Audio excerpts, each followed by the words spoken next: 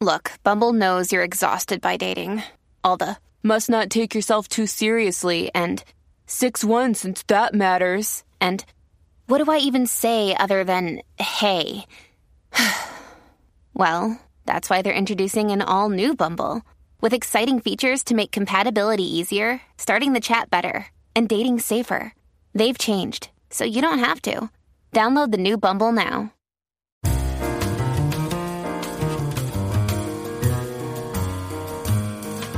Welcome to I Don't Need an Acting Class with Milton Justice.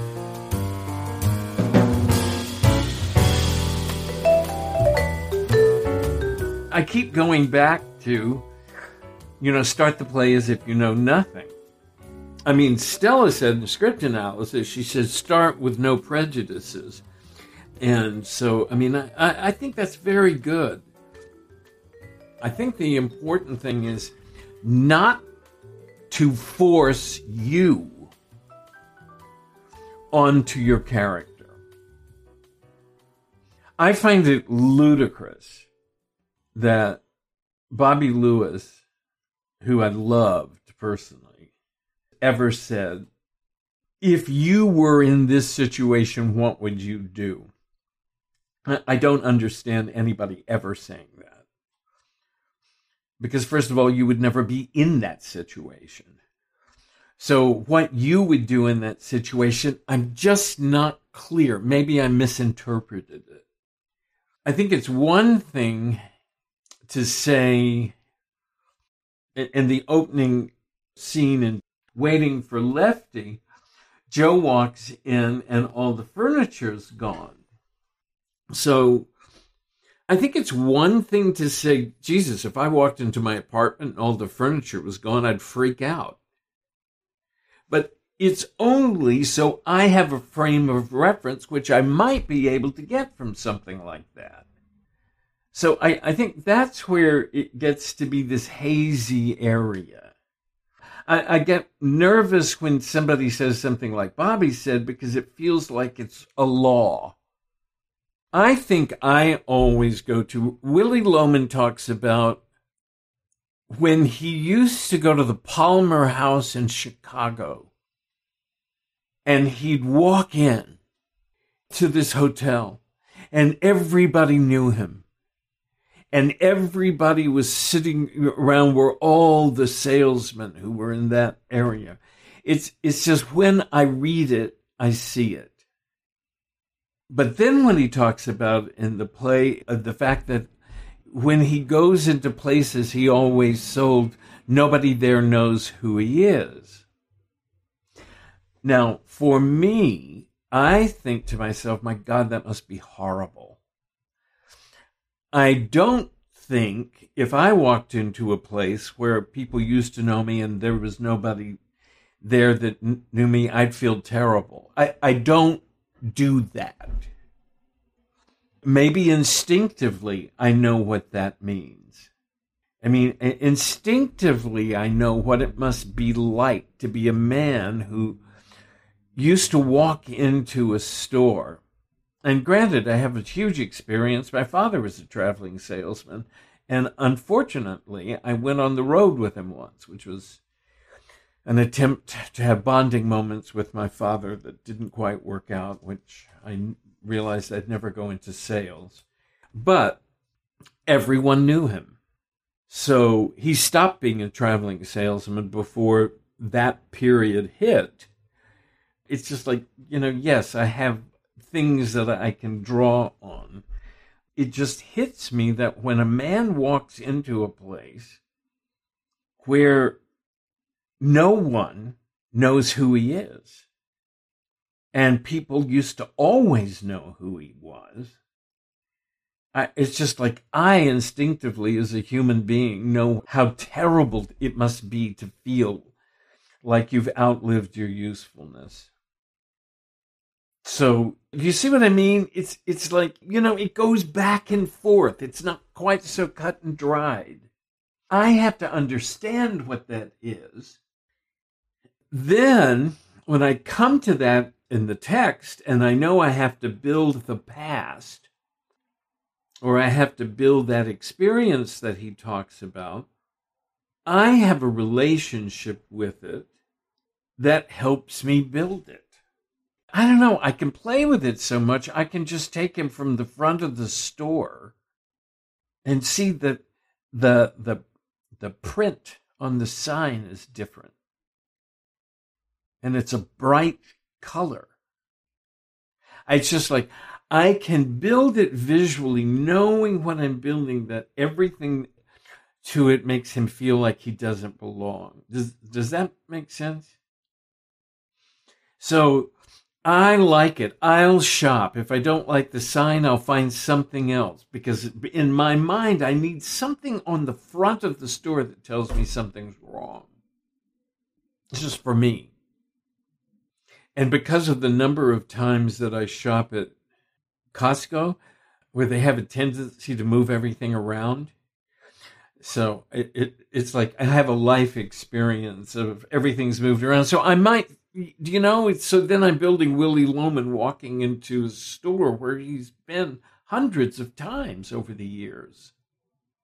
I mean, he's been a traveling salesman for 40 years. And things have been moved around. So I say, okay, that's good. You see what I mean? It's like you take a little here, take a little here. So a little bit has to do with, I understand how unsettling it is when somebody changes everything in a store. Now, somebody else, first of all, I don't think anybody else would make those choices, just, truthfully. I make those choices just because that helps me. I can do an etude. I can have that improvisation. It's now beginning to play, and it's like that feeling of maybe I come to the wrong place. It's like I start building it that way. I start with this instinct and I start building this sort of thing about maybe I come to the wrong place. I had this experience today. There's a shop on Broadway at 68, 67, 66, where I bought a mattress from a very sweet woman named Evelyn. And she managed to get it delivered the next day.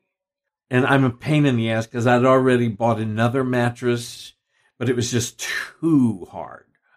And so I wanted to exchange it. And they let you exchange within, 45 days or something. And I knew in 2 nights that it wasn't going to work. Anyway, so Caleb is mattress shopping. And so I called to see if Evelyn was there at the shop so that I could set up for him to go in and see her and have her take care of him. And so I called and I said, is Evelyn there? And there was this long pause. And they said, well, Evelyn is on leave of absence. We're not sure when she's coming back. It was so weird.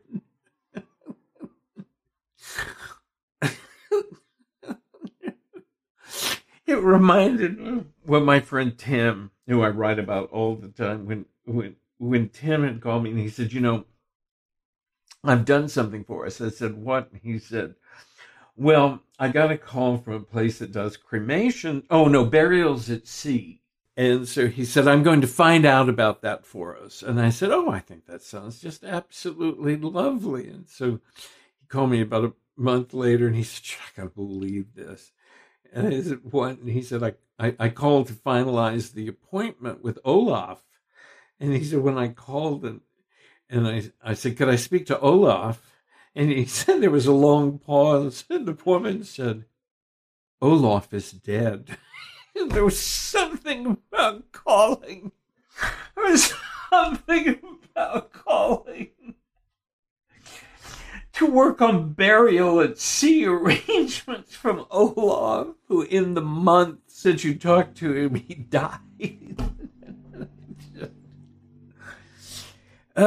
This is how dark my social group is. For years, we had that running thing. Well, Olaf is dead. So,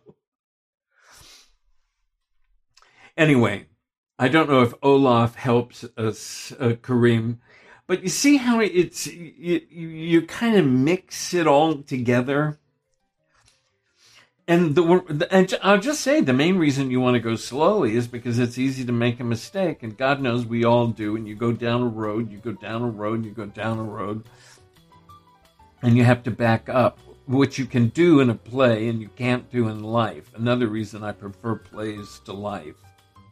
In a play, there's that whole universe that exists with all these characters you've created that you've eliminated from the scenario. You edited them out with all their bad lighting.